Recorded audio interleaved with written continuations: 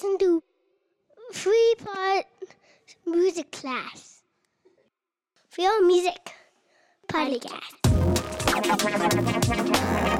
You're listening to Free Music Podcast.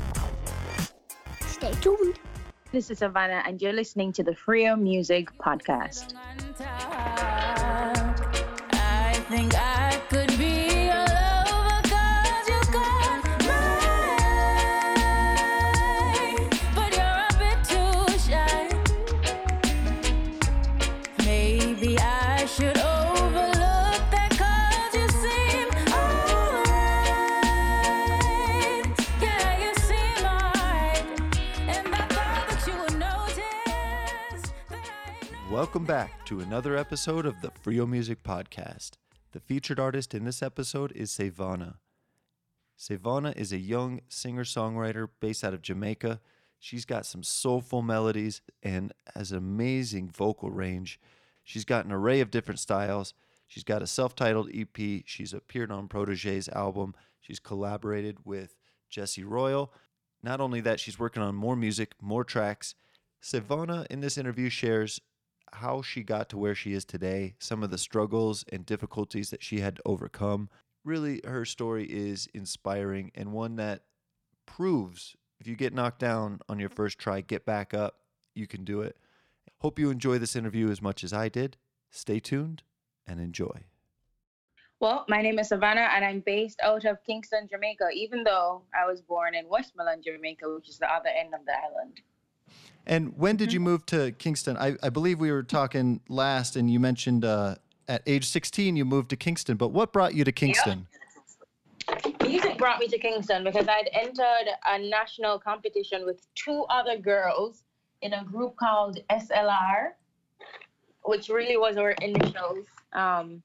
And I came to Kingston so that I could participate in the competition. They had us staying in a hotel here, and I just decided that at the end of the competition, when we placed third, that I just wouldn't go back home.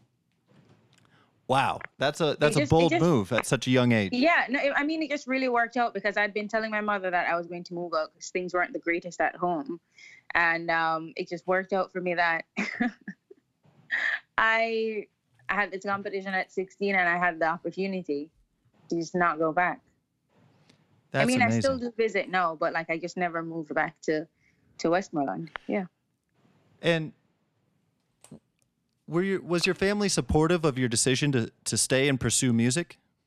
I mean, I can't recall there being any real resistance. I think maybe my mother secretly was just like, she had enough. I don't know. I can't recall any real resistance, but I also don't remember any real support either. So, but like my brother was supportive, my sister was supportive. Yeah, my siblings were supportive. And so what did you do? Obviously you were in a hotel room, you just finished that competition. How did you get your foot into Kingston? Like, how'd you figure out your place to be? Okay, cool. So it's a long story. We actually ended up staying with one of the aunts for one of the girls in the group that I was a part of, until that didn't work out anymore because, domestic issues with them. And then we ended up staying with like a church member at the time because the aunt had us going to church, which was, unfamiliar to me because I didn't grow up going to church. Anyway, point is, we ended up staying with a church member who ended up being unsafe to stay with. And then we ended up staying with one of the group members' uncle for a time. And then I ended up moving in with a roommate, if I remember correctly. Yeah. And she became like a big sister to me / manager. And we lived for like maybe 2 years together until I ended up moving up by myself. In all this time though, I'd had jobs, so I was just making it work from being like a salesperson in the supermarket, just pushing carts around to sell cereal, to eventually becoming what's it called? Like an account executive at like what's it called? A PR company. Okay. So I finished school and I was just doing jobs because I just decided that I didn't want to go back. So I made it work. And was that PR The job? competition. Was that in the music industry? No, it wasn't in the music industry at all. It was just more marketing. So for example, imagine what's a brand that you guys have? I don't know, like Mercedes, right? Okay. Or something. I don't know. They'd come to the PR company, advertising agency, and just be like, "Hey, we'd love to have 10 ads online this month, and we want to see this kind of growth, and we want people to know about this new car that we're having." I'd be responsible for getting all of that done. Great. And did you find it helpful as far as just creating your own brand?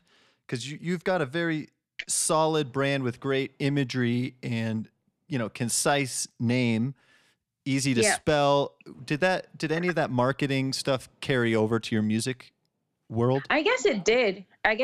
But as far as my name is concerned, it was really the roommate that I had, which really became like a sister friend. Her name is Shanae. She helped me come up with the name because I'm actually from Savannah, Westmoreland, Jamaica. So we just thought that'd be a good idea to, base my name on where I'm from, so I'd never forget where I'm from. That kind of corny perspective. And yeah, we decided to spell it a little bit differently so that it'd be easy. So that's how Savannah came about. Well, that's great. But yeah, I definitely think it did help me to just know how to maneuver like online, like social media, because Yeah. that's where it was. That's where I worked. Great. So let's rewind before you came to Kingston. Tell me about your first musical memory. First musical memory, very, very first musical memory was when I remember being around by my father's house. My father and mother didn't live together because they separated shortly after I was born. And I remember being at my father's house and hearing a gospel song. I believe it was "Carry Your Candle, Run Through the Darkness, Seek Out the Hopeless, Confused and Torn," or something like that. And I don't remember how old I was, but I just remember feeling very comforted by the song. Not that I understood the words really. I don't know. I just remembered the melody and just how beautiful she sounded, and I just remember feeling very, very comforted. So yeah, I think that's my first musical memory. Great. And tell me about your first musical performance. Was it before? Did you perform or do anything at school before that competition that you entered?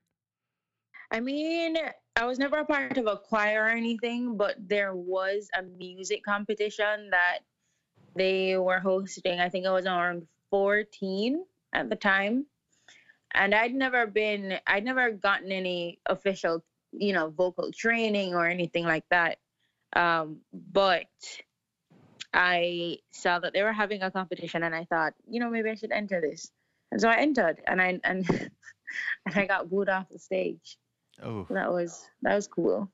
It was great. Good for me, yeah. Well, tell me about that. Why was it good for you? No, I was being sarcastic. Oh, okay.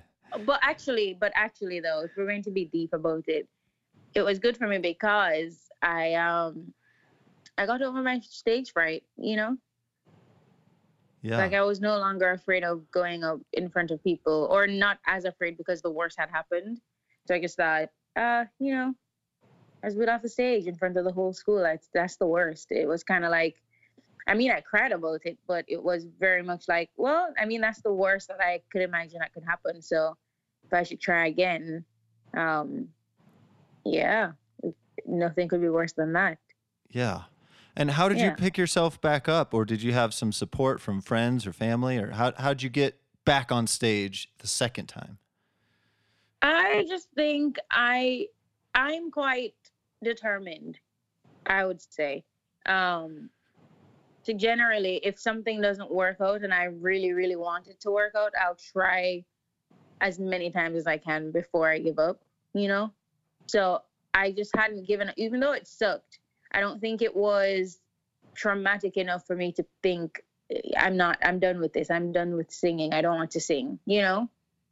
So I think internal motivation, yes, I did get, like, my friends saw that I was booed off stage and they, you know, consoled me, but they weren't like, oh, you should try again. It was just more like, you know, we're so sorry this happened to you. So I think it was more internal motivation, which is how I'm motivated now as well. But more so that because now I know that music is part of my purpose, you know? Absolutely. So Yeah. tell me about that internal motivation and confidence and drive that you have. What do you use to stoke that or to develop that skill Yeah. or tenacity? Wow. Um, hmm. I mean, right now it's definitely linked very tightly, like closely. What's the word? I don't know. It's definitely intertwined with my faith at this point, but at that time, I just thought or I felt like music um was like a safe space, you know. And I guess these are all like safe space is a buzzword now, but I remember feeling as though music was healing for me, you know? And I also remember feeling like music was the only thing that really fit. Like when I was doing that, it really, really made sense, you know? And then it developed from there to, oh, um, it's one of my gifts. Um, and I think it's one of my purposes. It's like one of my main things that or main reasons why I'm here, you know, like on my life, like one of my main contributions.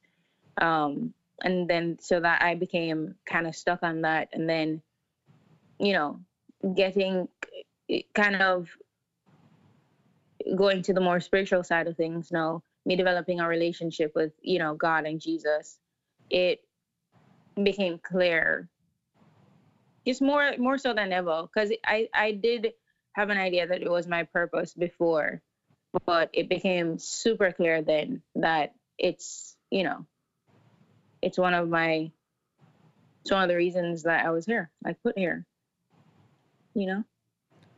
Yeah, well, I think that is amazing. I appreciate you sharing that story. Let's go to your voice. So you performed on stage, you got booed off stage, and then you got back up and you got back on stage. That's amazing. So Oh yeah. was And there even in the competition that we were a part of, that national competition, we were about 16. We got a lot of ridicule and like criticism. So it was brutal because it all of Jamaica could see us. You know what I mean? yeah, was it And we'd on go up TV? there. It was on TV, yeah. And we'd go up there before the whole country every Sunday night and sing, and then people would have things to say because they'd see us in the street. We'd have to campaign in the street to get votes, right? So they'd see us in the street and they'd have, oh, you can't sing and it sound good. You know, you can't sing, you don't sound good. You're too young to be in the competition. You shouldn't have chosen that song. Oh, I don't like you. You know, so I faced a lot of that. I call At that those time. haters. Yeah, I mean, I'm definitely way stronger because of it, though. I'm not easily phased by anything that people say. How did you develop your voice? Because I haven't heard those early recordings or that TV show, but I imagine that your voice has evolved over the years. Was there anybody that helped you develop your voice, or what steps did you take to pursue? Get better. Yeah, your instrument or your voice. Right. Thank you for asking. I just kept singing. And that was a huge part of it. I'd just be, you know, because it's kind of built in for me. You know how singers are always singing all the time. It's not something that we can necessarily help, or it's not because we want to show off. It's just something that feels really good to sing, you know.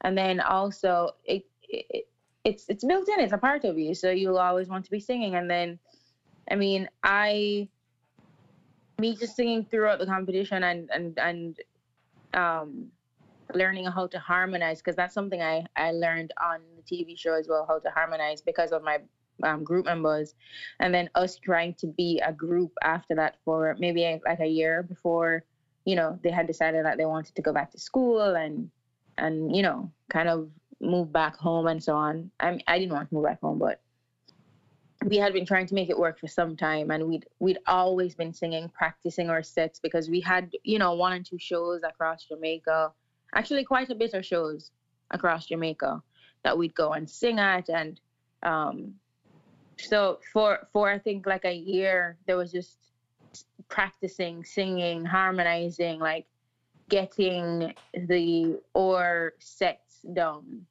like getting the set list perfected. And then after that, now when we had decided that we're all going our separate ways, I just kept singing, and I was writing my own music, and I kind of linked up with an engineer that was in the area at the time, who had access to a studio, and I just go up there and like become familiar with what recording felt like. And I'd just be covering different songs in the booth, and I'd just be like around the studio and like around recording equipment, and just listening to myself, figuring out what sounded good, figuring out what I did that changed like the tone of like tone of a note or the delivery of a note. So that really helped as well. And I did that for some time. And I remember at one point as well going onto YouTube, and I was following, I don't remember his name. Oh yes, Brett. That's his name, Brett. I was doing like tutorials, like vocal exercises that he would give me on YouTube. I'd just be, randomly I discovered him because I wanted to be even better. So I had him be my coach for a little bit. He didn't know though. And most recently, I think maybe 2.5 years ago, I actually met with a vocal coach in Jamaica. Her name is Ruth Royce. And then I, got better at my technique, and just not necessarily just to kind of improve the delivery of the notes, because there's just ways that you can optimize. There's ways that you can lessen the pressure on your vocal cords, just ways that you can just sing better, and it'd be better for your body, easier for you to like expel notes. So that's the journey, I believe. What year did you move to Kingston? I think it was 2009. I'm very curious, and I think maybe you've kind of already answered it in the sense of being around the studio and hanging around and being exposed to music being recorded. But how were you able to get on to Proto's album before you had even released your own Sevana EP? Oh, long story short, long story short, that friend I was telling you about that I lived with for like a couple of years, her name is Shanae. Daily, big up yourself wherever you are. We got super close, and she saw my interest in music because I never gave it up, even while I was working. And actually, while I was working, I got very depressed about my just direction in life, because I didn't feel fulfilled, and it ended up landing back on music. And she was there to witness all of that, right? Because we lived together. And so she decided, because she saw, the potential, or saw that I could sing, she decided that, I'm going to help you. So we started she started taking me around to different jam sessions, like Jamnesia, different like jazz bars at the time. We don't have that anymore. And just jams, like open live jams. That it was a thing back then. I think 2012. I don't remember when, but just around that time before they all closed down. So I was doing that a lot, and then we started, networking with industry people, and then we saw that Protege had this show, because we had gone to one of his shows, and I thought, maybe I could do this, and she thought, yeah, I think you could do it as well. So the following year, he was going to have it again. This is Live from Kingston, one of the very earliest stagings. I don't know if that's grammatically correct. Whatever. Right. One of the very early stagings of Live from Kingston. I believe this one was the one that was being held at Live Pegasus, right? And so I saw that was happening, and so I had some covers on SoundCloud, And what Shanae did, friend slash roommate slash sister slash manager at the time, she was helping me out. She sent my covers to Protege's team, to his assistant, and then his assistant sent what's it called, the recording to Protege, and Protege listened to it, and from his perspective, he was just like, they my assistant sent it to me, and I started listening to it, and it wasn't even 30 seconds in before I decided that, yeah, she can be on the show.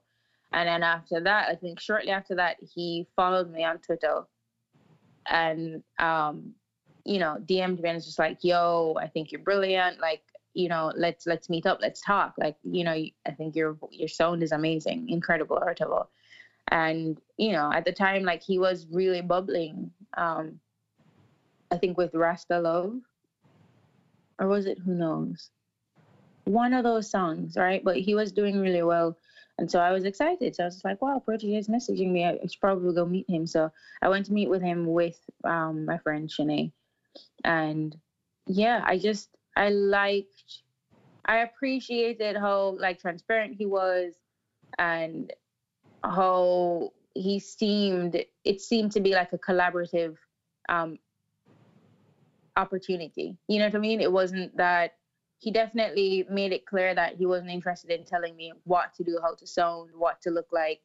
And I respected that, just because I have a clear sense of direction. Well, at the time I had a clear sense of direction, and even now, I mean, it shifted a little bit, but I've always had opinions about what I wanted to do, and in terms of just visuals and songs and so on. So I appreciated that, and he seemed like a really decent person, human being. So I went ahead and signed on for his company to manage me.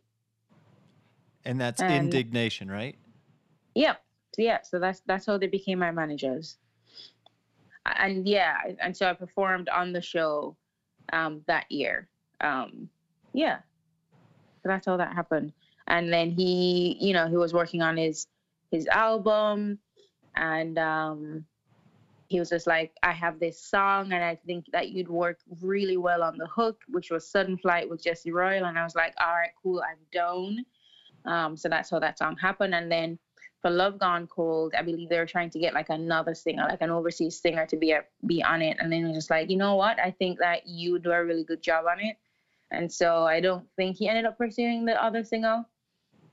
And I ended up singing the chorus on that, and then like writing the bridge. So that was really cool. Yeah, well, that's an amazing kickstart to your recorded career. And Yeah, I think so. Yeah, and so how was it being in the studio with other artists? I know it wasn't your first time in the studio, but were there any nerves, or were you overwhelmed by all the recording consoles and mixers and stuff? No, I wasn't overwhelmed. I was excited, but I wasn't overwhelmed. I typically am good at keeping my cool, even when I'm freaking out on the inside. So yeah, I was just like, wow, this is happening, and this is what I've been wanting to do, and this is amazing. So let's do it. I was just more concerned with getting the recording done properly and just being proud of the product, more so than I was focused on, oh my God, Protege is right there, Yeah. Yeah. So tell me about that. You said it beautifully, but you said keeping your cool even though you're freaking out on the inside. So, how do you condition your mind, or is there any mantras or sayings or meditation? Do you do any particular techniques that help you quiet your mind? I mean, wow, that's a huge question, right? Because I think that just my coping with stress or excitement, or just feelings and emotions, it started way back. I think me starting to me being able to process my feelings in any kind of a healthy way started when I was journaling, because I used to journal growing up. I don't know how I ended up picking up that habit, because it wasn't, my mother wasn't super emotionally intelligent at all. And then she was the only parent. So I don't know where I picked it up from, but I picked it up. And I think me writing down my feelings about things, just about very dark things as well, things that were affecting me in my life, right? Just traumatic situations. I'd write it down, and then when I had the courage to look over what I wrote, I was able to see what I was feeling and just like face them. So that became a thing. Me processing my feelings became a thing because of that. I didn't know that that's what I was doing at the time, but I think that has helped me over the years to be able to recognize that I'm super excited about something, but still be focused on getting the job done. You feel me? Because I understand why I'm excited, because I've gone through the process of seeing my feelings on paper then and like worked through them. Yeah, yeah. But, I think so yeah, it definitely started. Yeah, it's like a child, like I think secondary school. wow. Yeah, I was always writing because I really love to write as well. I'd always loved words, like I had a phase where I was really obsessed with the dictionary and just learning new words. And I really loved English literature and just like writing. I really was into it for some reason. Like, and even now, I do think that writing is one of my gifts as well. But, yeah, me practicing writing down my feelings for whatever inspired it. I don't remember. I don't know. Yeah, Yeah. that's great. And while you were talking, it kind of an analogy popped up in my mind when you're talking about writing your feelings and then kind of confronting them later when you are reading it, and Right. it almost draws a parallel to singing behind a microphone and recording it, and then going back and listening to yourself, and then realizing, oh, I was a little sharp or whatever you there. hear. Yeah. Yeah. Yeah. So I think it's so important to be self-reflective, and in the studio, having a mic and just doing this podcast, for instance, and myself, listening back to myself, Yeah. I hear all kinds of stupid things I say and go back to it. So it's, Right. you never know until you listen back or till you Yeah. read what you wrote. Read what you read. Yeah. It makes it really real. Yep. So you write your own lyrics, correct? Yes. Great. And when was the first time that you wrote a song, at least in your mind? Because I know a lot of those writings, oh, there's a verse, or there's a line, there's a good rhyme there. But when did you sit down and just craft a song in writing? I think I was 12. I don't remember how old I was. I had just started high school though, because I started off writing my feelings, and then I fell in love with poetry. So I started writing poetry, and then I started writing songs. I don't know how it happened, but that's how it developed. So I think I remember early high school, I wrote a song, Great. and I think it was about poverty. Something about, man, I forgot. Wow. It's on the tip of my tongue. Hold on. It's okay. It might come to you in a couple minutes. Yeah, but it was about, the idea of the song was, they don't care who they're killing. Just basically like the state of our country, and people not really having compassion and just not really caring about who they kill, And then I remember I wrote a song about miracles as well. That I remember, because it was just like, the song went, miracles happen every day. A baby born to die, but lives anyway. Yeah. something like that. Wow. That's great. Well, thanks for Yeah, bringing me back to the unrecorded history. yeah, that's yeah. So I mean, yeah, I was writing early preteen. I was writing songs. Nice. And when Yeah. we last spoke or met in Jamaica, you were working on the guitar. Are you still playing the guitar? I am not. I didn't have the discipline to continue, to be honest with you. And also, I don't think I was as in love with the guitar as I thought. So no, I'm revisiting the piano, and I want to start lessons really, really soon. Actually, I made the connection with one of Chronix's pianist. So I'm gonna link up with him when I can and when he's available, and just kind of just start on like learning chords and like really learning the notes, because that was my first love. Like that was my first instrument that I thought, you know what, I should probably learn how to play this. I really love how just just beautiful like the piano sounds, and you know um Yeah. so yeah, I'm gonna learn the piano, and I've reached out to some people, so I'm going to make it happen. So Great. yeah. Well, that sounds like you'll have an excellent teacher, and I wish you well with that. I'm excited to hear what comes out of it. Thank you so much. Yeah, thank you very much. Yeah, you know, so yeah, I'm gonna learn the piano. I still do know how to play a few songs on the guitar, but I've given it up, Yeah. I Well, there's really only have so given it many up. instruments you could play simultaneously anyway, so This is true. you can't Yeah. play them all the time. So No.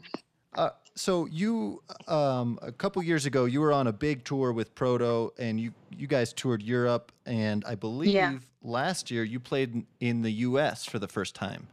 How was it Yes. playing out of the country? It was dope.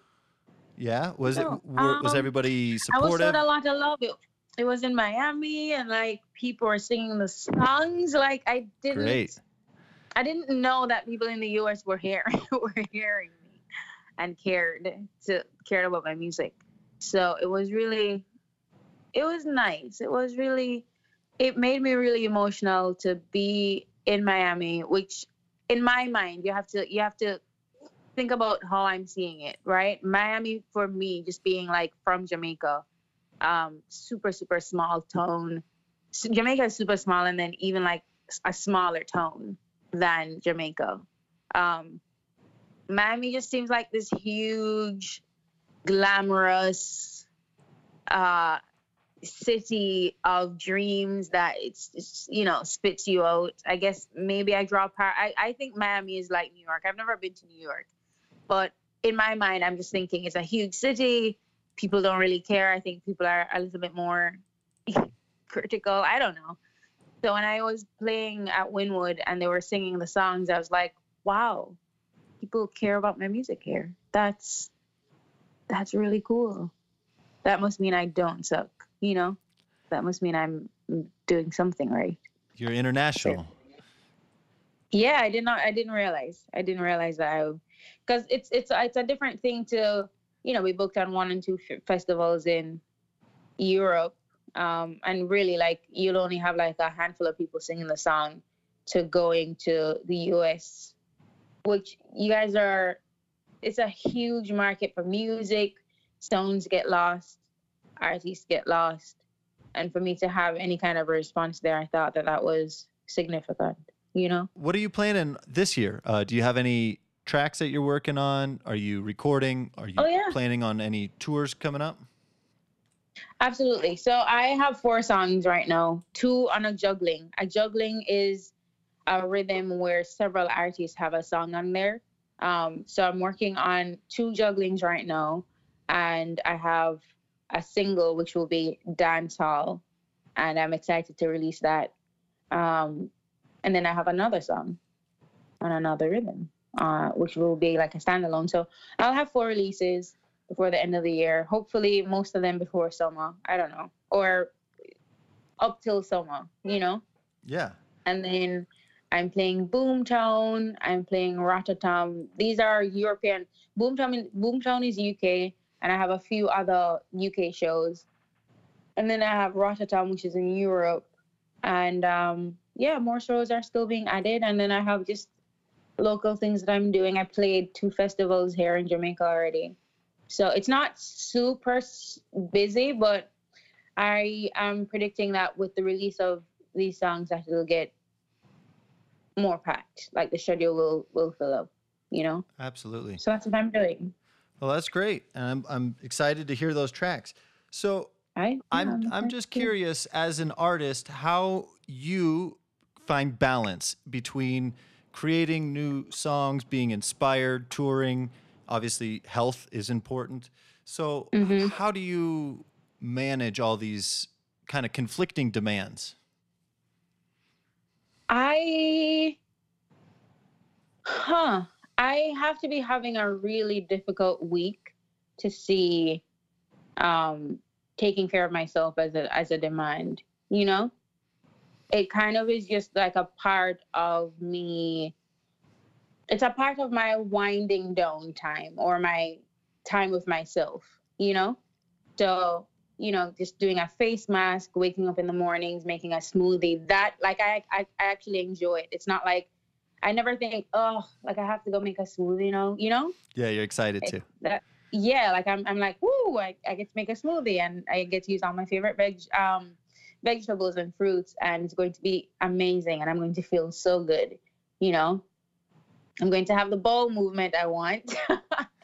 But anyway, I yeah, it's not a chore.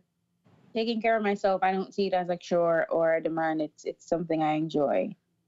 If I do feel super stressed and it feels difficult to get up and do something for myself, I'll just kind of sit in that, not wallow or anything, but I'll just kind of allow that feeling to be present and kind of just examine it and just figure out why I don't feel motivated or why I feel unsettled. And once I'm able to work through that, I maybe take a nap for an hour or something, and then I'll just start by tackling one thing at a time. So I don't tend to look at a whole list of things to do as like to be done right now. I break things apart and I'm just like, all right, well, I could do this today. So if I'm not feeling particularly motivated one day, I'll just at least try to do one thing, just so I don't feel like I've wasted the day. Um, but yeah, and I don't know, it just when and even just taking care of myself, like eating, um, just cooking my meals and just buying organic and so on. It makes me feel good that I'm doing all this for myself, you know? Absolutely. It makes me feel like I'm doing good things for my body, and I just feel like once I'm taking care of my body, then my mind will be all right. And then I also, I pray, like I go into the word. I sit still and just like, not say anything for for a time, because I think that that's important. Just quiet time. Just I like to imagine myself in in um in what's the word? My God, in in relation to like God and His bigness, His grandness, His glory, and just like remembering how much God cares about me specifically and like my life and also my position in the kingdom. You know what I mean? So it's different. It's definitely different. Different levels. You have the physical level, you have the emotional level, where songwriting really helps me with that, and singing really helps me with that. If I get to perform in it, I remember actually recently I had a festival to perform at, the Rum Festival, Jamaica, and my friend called me not like about an hour before I needed to go perform, and she told me that her mother, that she's one of my best, she is one of my best friends. She told me that her mother passed, and it was very difficult to hear. Um, and I remember just feeling really crushed about it. But then I remember also not giving off the best energy to the people who came to pick me up to go to the show. And for a little bit, like I didn't have control, like as much control as I would have liked for a little while. But when I, went on stage and I started my set, I was able to kind of just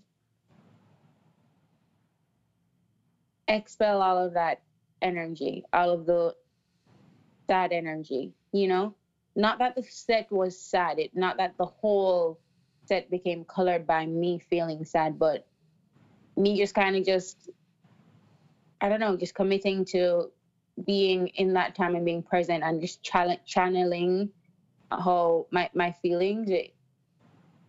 Like I felt better, when I finished performing. So, I mean, singing for me is therapeutic. Just sharing with people is therapeutic. Just talking, writing, taking care of myself to a point, and also the time that I spend with God, and Holy Spirit. So it's a whole thing. Great. Well, I appreciate you sharing that. And just out of curiosity, do you have a morning routine? I know you mentioned your smoothie and being quiet and meditating or praying or being in silence. Is there a routine that you follow, or how do you best set yourself up for a creative day? For the day. Right. Good question. So ideally, I've been kind of off of my routine just because I've been really busy with just between family and like work recently. Work meaning music. But ideally, like if I'm doing really, really well, I wake up, I make a smoothie, I have a smoothie, I go into the Word because I'd never actually read the Bible before. And so I'm starting out to read it just from the very beginning. I'm doing the King James Version and learning a lot of revelations. But anyway, so I'll do that and then maybe read a chapter or two, and then I'll write down what, the Holy Spirit kind of revealed to me. And then I'll pray before I read. And then I'll do that, and then I'll pray again. And usually I'll just open the prayer and just kind of just listen to just, anything that God has to say. And then after that, and that would be the quiet meditative time. It's just not me, it'd be just me imagining myself at like God's feet and just, being open, like opening up my spirit and my heart to like hearing, listening, reverence. And then, I would, once I get out of that, I would get ready to go do my workout. Sometimes I bathe, sometimes I don't before the workout. And I'll do that. And then from there, I would just, I change out of my workout. Like I do the workout and I love it. Big up to my trainer, Mark. And what do you do when you work out? Are you running or lifting weights, or what do you do? I lift weights. I box. I do full body exercise. It's just it depends on how he feels, to be honest with you. Because he just has me, but it definitely involves weightlifting and boxing. And I do run to warm up, but running isn't typically like, really in the full workout routine. It's just like, take a lap around the field to warm up, you know? And we'll have like leg days, core days, arm day, that kind of a thing. Great. And I'm very much in love with all of it. So I do that, finish that, get clean, and then usually if I have anything to do, if I have errands to do on the road, I just go straight into them. And then after that, if I have a performance, I get ready for it. If I don't have a performance and I'm tired, I'd take a nap for a half an hour, listen to some rhythms or not, just write a song or not. I don't know. It looks different when you're traveling, though. It looks different when you have a lot to do in the week, Sometimes I don't get to exercise, but I do definitely try to keep having a smoothie and going into the Word as like a standard, and obviously like washing my face, brushing my teeth, Yeah. Yeah. All right. So this next one is kind of a question for when you're in the studio or when you're producing or writing an album. Right. So Do you struggle with perfectionism? And if so, what are your tools or what strategies do you use to combat that? And what I mean is like if you lay down a vocal line and it's not absolutely perfect, do you go back and then how many times do you go back? You know, like because you could re-record it infinite number of times, but eventually you want to push publish. Yeah, I mean, once it is, I feel that the feeling was expressed properly enough, like the performance was good. I'm usually okay with it. Yes, I am keen on getting the notes done well. But I typically don't have a huge problem with getting notes to sound on key, you know? Yeah. So, and then usually too, before I even hit the studio, I'm practicing the song. So whatever song I write, I would have known it before I go into the booth. So once I get into the booth, the objective is just to get the performance, like the expressing of the feeling of the song correct, you know? So I'm not necessarily obsessed with it being perfect. I think I'm more try to get the song sounding on key, like all of the what name? Yeah, I think I just prepare. You know, it's not necessarily like I need to get it perfect. I don't put myself under that kind of pressure because it's not useful. It's more so that I prepare to record the song, and then once I'm in the booth, I just I just focus on getting it to feel right, like getting people to feel it, you know? Yeah, I think that's a great strategy. Just preparing so that way when you're in the booth, you know you've done everything up until that point to get it out best as possible. So I'd like to dive quickly into a couple of your songs and then we'll close up. Okay. Now, hopefully I'm saying this right, but you correct me. Yeah. Your song Raleigh, did I say that right? Yeah. I mean, I guess it's Raleigh. Raleigh. It can be pronounced that way, but it's really Rawl. Okay, thank you. Yeah. It was the name of a friend of mine. And that's how his parents spelled it, you know, which it technically isn't correct, but you know. It is what it is. Sometimes, It sounds to me like a story from your childhood. It is. And it's just such a beautiful song too. Thank you. Tell me about it a little bit. Just what inspired you to write it? All right. Well, I mean, I think subconsciously I was thinking about him because we were in studio, and we had guitar. Monty was there playing guitar. Monty's one of Jamaica's most, like, he's incredible, right? And he plays with Protege. So he's Protege's guitarist, but also just outside of that, just stunning on the guitar. But so he was just playing some things. I think I was humming, and then he started like playing a few chords that, you know, were in key with my humming, and I kind of just started singing. You were saving me memories or something like that, and then all you want to know, something, I don't know, but I was kind of just singing a few lines, and then my brain caught up. I don't know how it happened, but like my brain and heart and all the things, they kind of just caught up with each other, and it was just like, oh yeah, you're singing about Raul. That's what's happening, because I had avoided processing anything regarding him just because of how he died, and it was super violent, and like I didn't go to the funeral.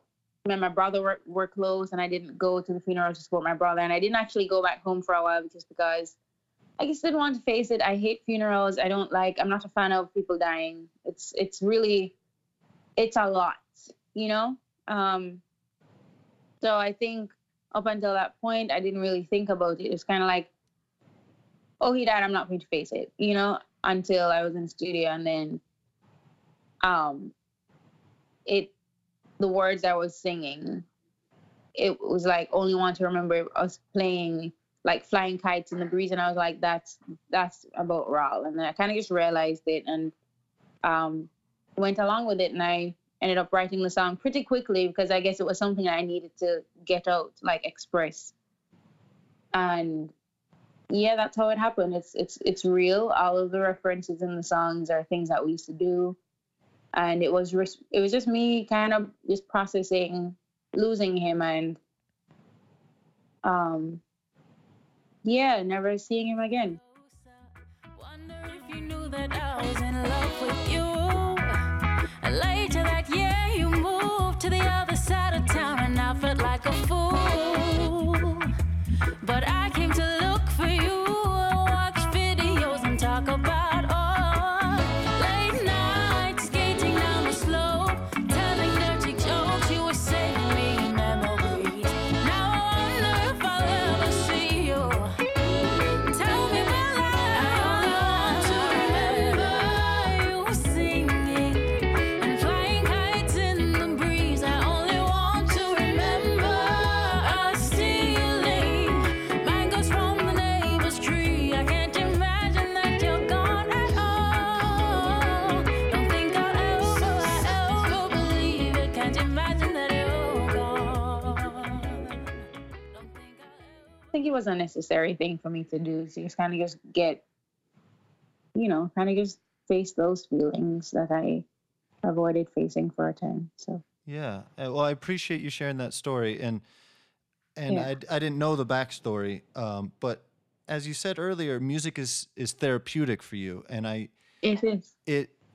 but it's also therapeutic for the listener. So Yeah. there's a balance, and obviously you're expressing something that is unique to you, but Right. the listener or receiver of the music is interpreting it in their own way. Yeah. And a different song Right. of yours, "Easy to Breathe," is Yeah. is another one that really calls to me, and I'm just also curious, kind of the backstory behind that one. Right. So Easy to Breathe. I was in a very toxic relationship, right?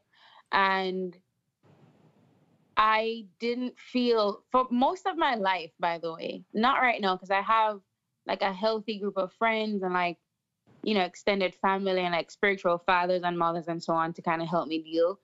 But I have always kind of felt like an outsider, And then at the time, just being in this relationship and not feeling like I was being heard or understood or like the effort was being made.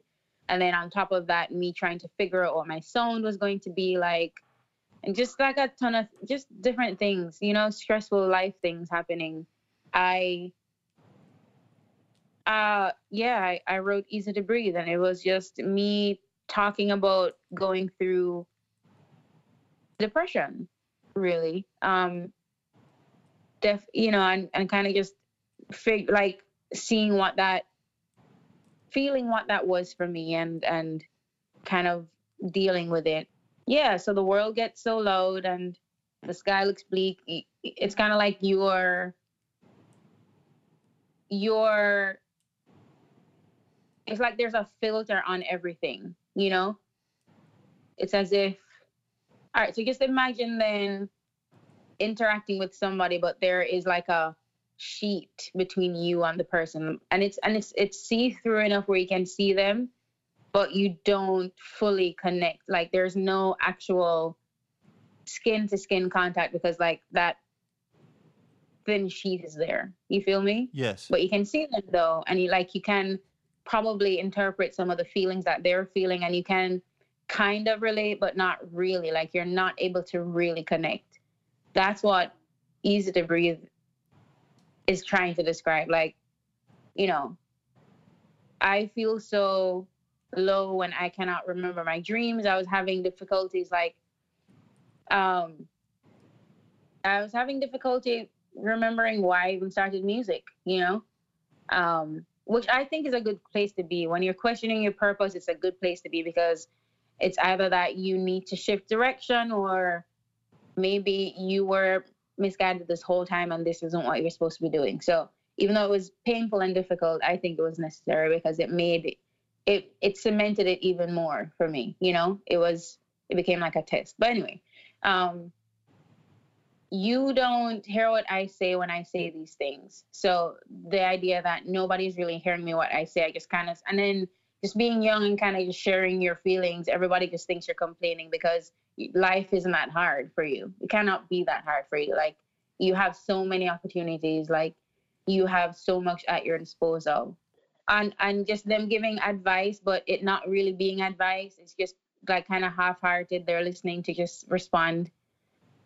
You don't hear what I say when I tell you these things. All your advice doesn't help to don't give me no peace. Don't say carry on, because they just be like, no, I just keep going, you know? Don't say carry on, that it's not that bad. And then I go into I wish it was easy to breathe, because I just felt like I was having difficulty breathing, like actually living and feeling and connecting. Keep on, don't say you don't know what hard life is like, yeah. I wish it was easy to breathe. Every day's the same, I am over the way that these days just repeat. Wish there was somewhere I could be. Don't tell me to smile if you're not going to stay here with me. That's all I hope for, you know, just creating honest music that helps people. You know, that's the goal. Yeah. Sometimes still after that, and like a huge part of me being depressed too was just being in that relationship. So, I mean, an even greater relief happened when when that relationship ended. Thank God. And then that's when I really started making my way back to myself after that relationship ended. And, you know, shortly after that, I got like a real connection with God, because I wasn't really super into you know, this belief of like a father in the sky kind of deal. But it became real to me, just, you know, personal experience. And yeah, so it was a whole journey after that. So no, it wasn't, oh, I wrote the song and I'm now healed. I definitely hope that can happen for some people, but that wasn't what happened for me. But it did help. It was just like, you know, I wrote the song and I wrote my feelings out and I'm facing it, you know. So it did help. It did help with the processing.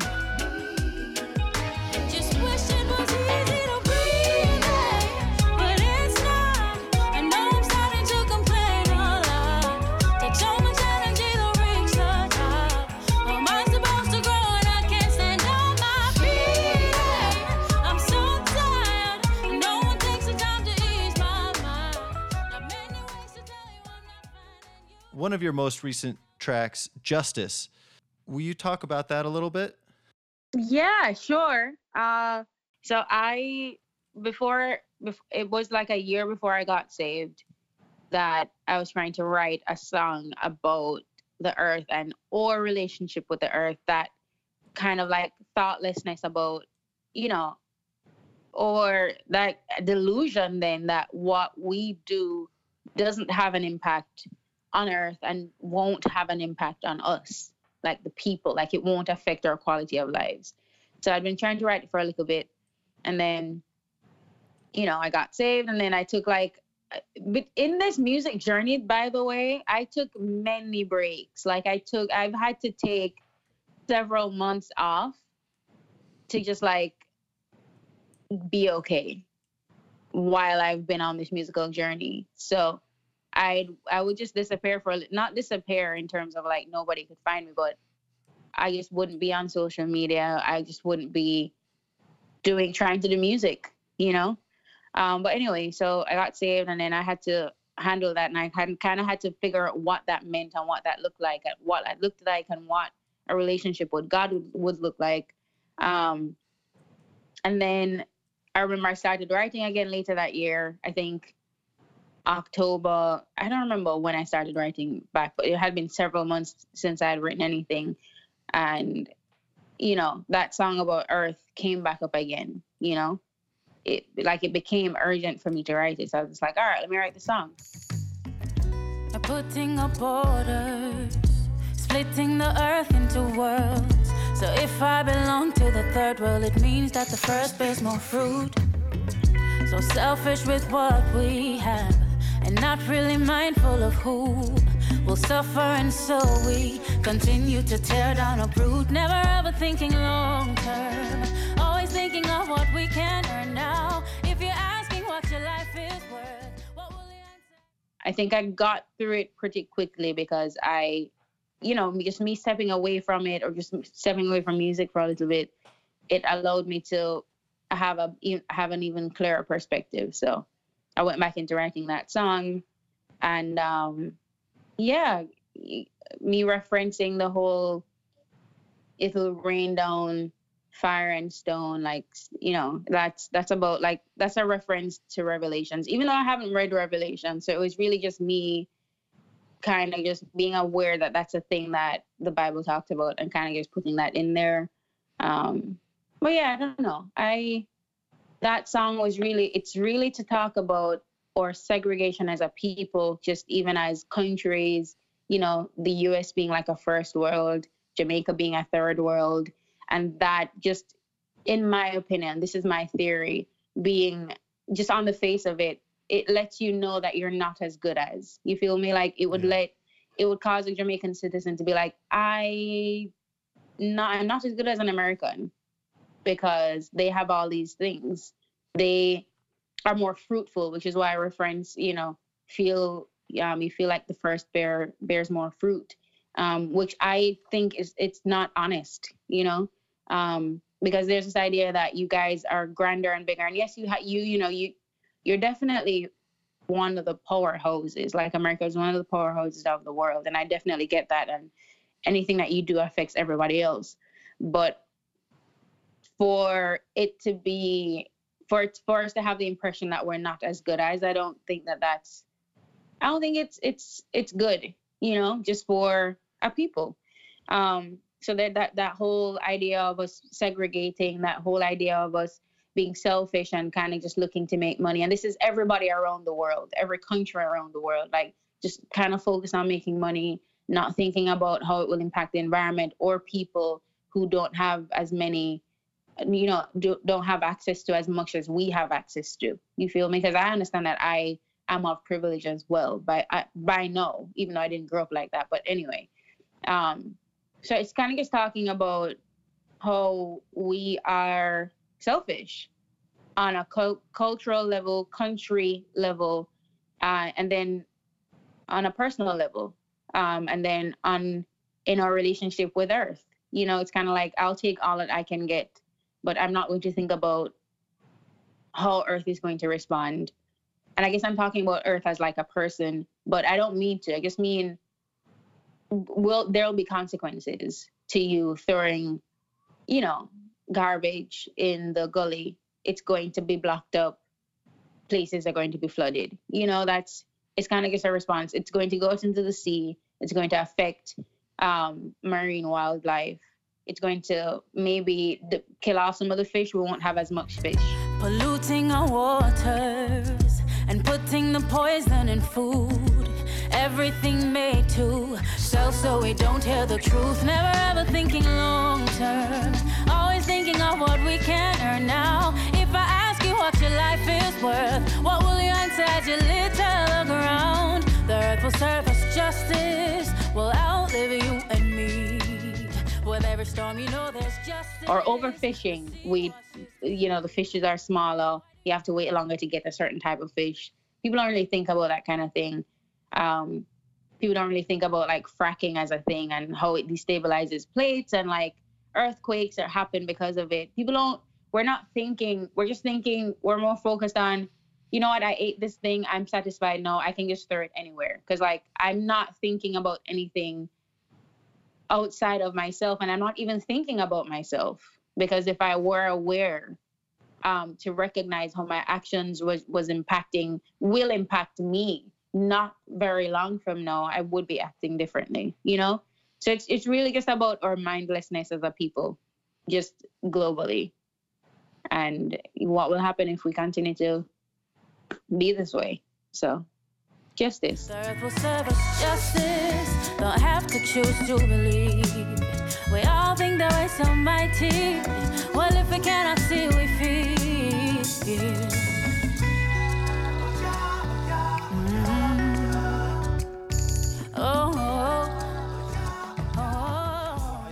message that the world definitely needs to hear, and people should be thinking more globally and long term. And I think it's a problem with society that is not specific to one culture, although America surely has its fair share of short term thinking Oh yeah, absolutely.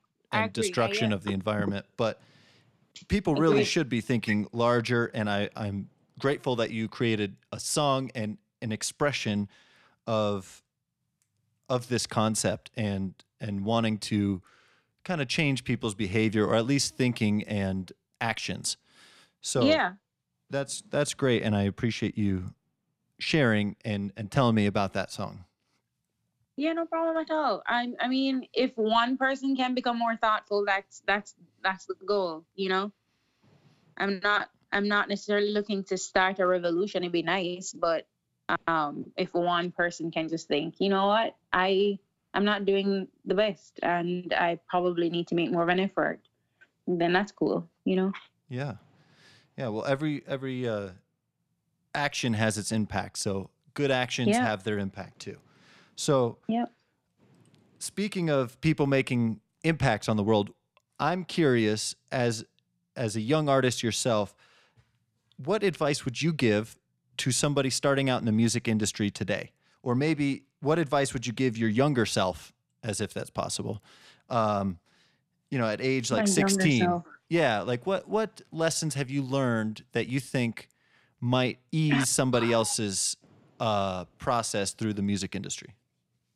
Progress. Okay, well, practically, I definitely would have started networking way earlier than I did, you know? So don't necessarily wait on somebody to make the introductions for you. You can try to, you can start to make your own introductions. Definitely take advantage of the platforms that we have. Those short 15-second videos on Instagram, or just a short 15-second video on Twitter can go a long way. You definitely always want to do, however you're hearing the music in your head, stay true to that. Yes, it can be a collaboration between you and the producer, but if you are so sure that a certain chord needs to, it needs to be it it needs to feel more sad, then definitely push for it to be more sad, because you're hearing the music the way that you're hearing it for a reason. And you have to respect that. So yeah, I guess those three things. Be honest with yourself. Even though advice might sound good, it might not be the advice for you.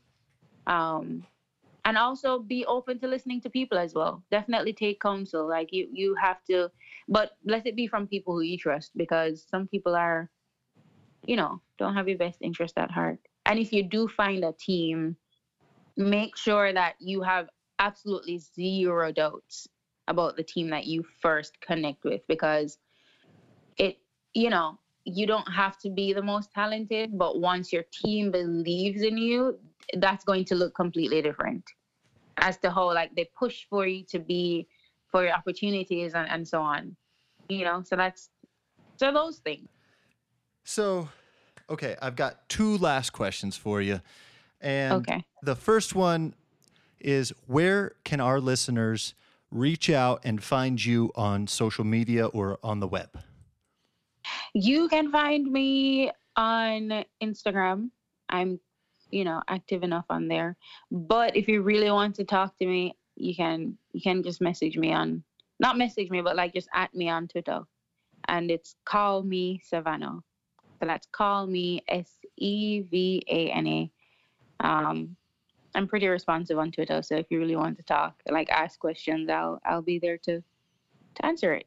And if you want to see my pictures and image and so on, you can go to Instagram or my website. Once you type in Sevana, usually, there'll be some kind of me popping up. Nice. And your website, is that Sevana Siren? Siren. Cool. Well, the last question is basically for you. So is there anything else that you'd like to share with me or a listener out there or the world? Just do your best. Do your best every day to be good. That is so corny. But yes, I think we do need to be more mindful of being good and doing our best. And that looks different every day. I'm not saying that you need to be, breaking down boundaries every single day, but just do your best to be good. Sevana, thank you so much for taking the time to talk with me. I really do appreciate your Yeah, no time, problem. especially, and music and art and willingness to be open and share your voice Thank you and so your much. story with me and the listeners. It's I really appreciate amazing, that. and I Thank you. appreciate you taking the time. Oh, thank you so much. Yeah, man. That's why we're here. We're here for each other. So might as well. We're playing, running around in the fields. I'm just saying, now you're not gone. We're playing, running around bare feet, and your hands are still waving at me. Yeah, but now you've waved goodbye to me.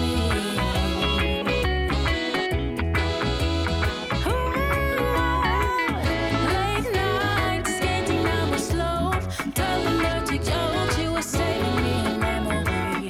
Now I wonder if I'll ever see you. Tell me, will I want to remember you singing and flying kites in the breeze? Only want to remember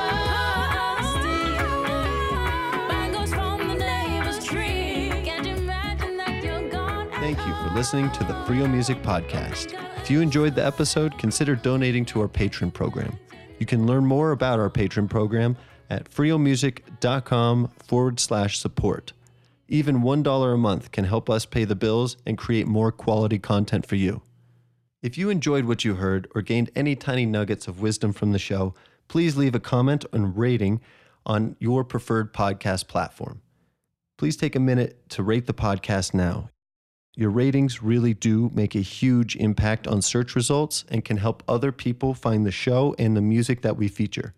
If you really love the podcast and don't want to miss an episode, you can subscribe to be notified when new episodes are released by visiting friomusic.com/p. Or if you really want to type it all out, friomusic.com/podcast. That's friomusic.com/P. If you know somebody who might enjoy the content of this podcast, please share it with them. Your contributions and support make this podcast possible. Until next time, stay tuned.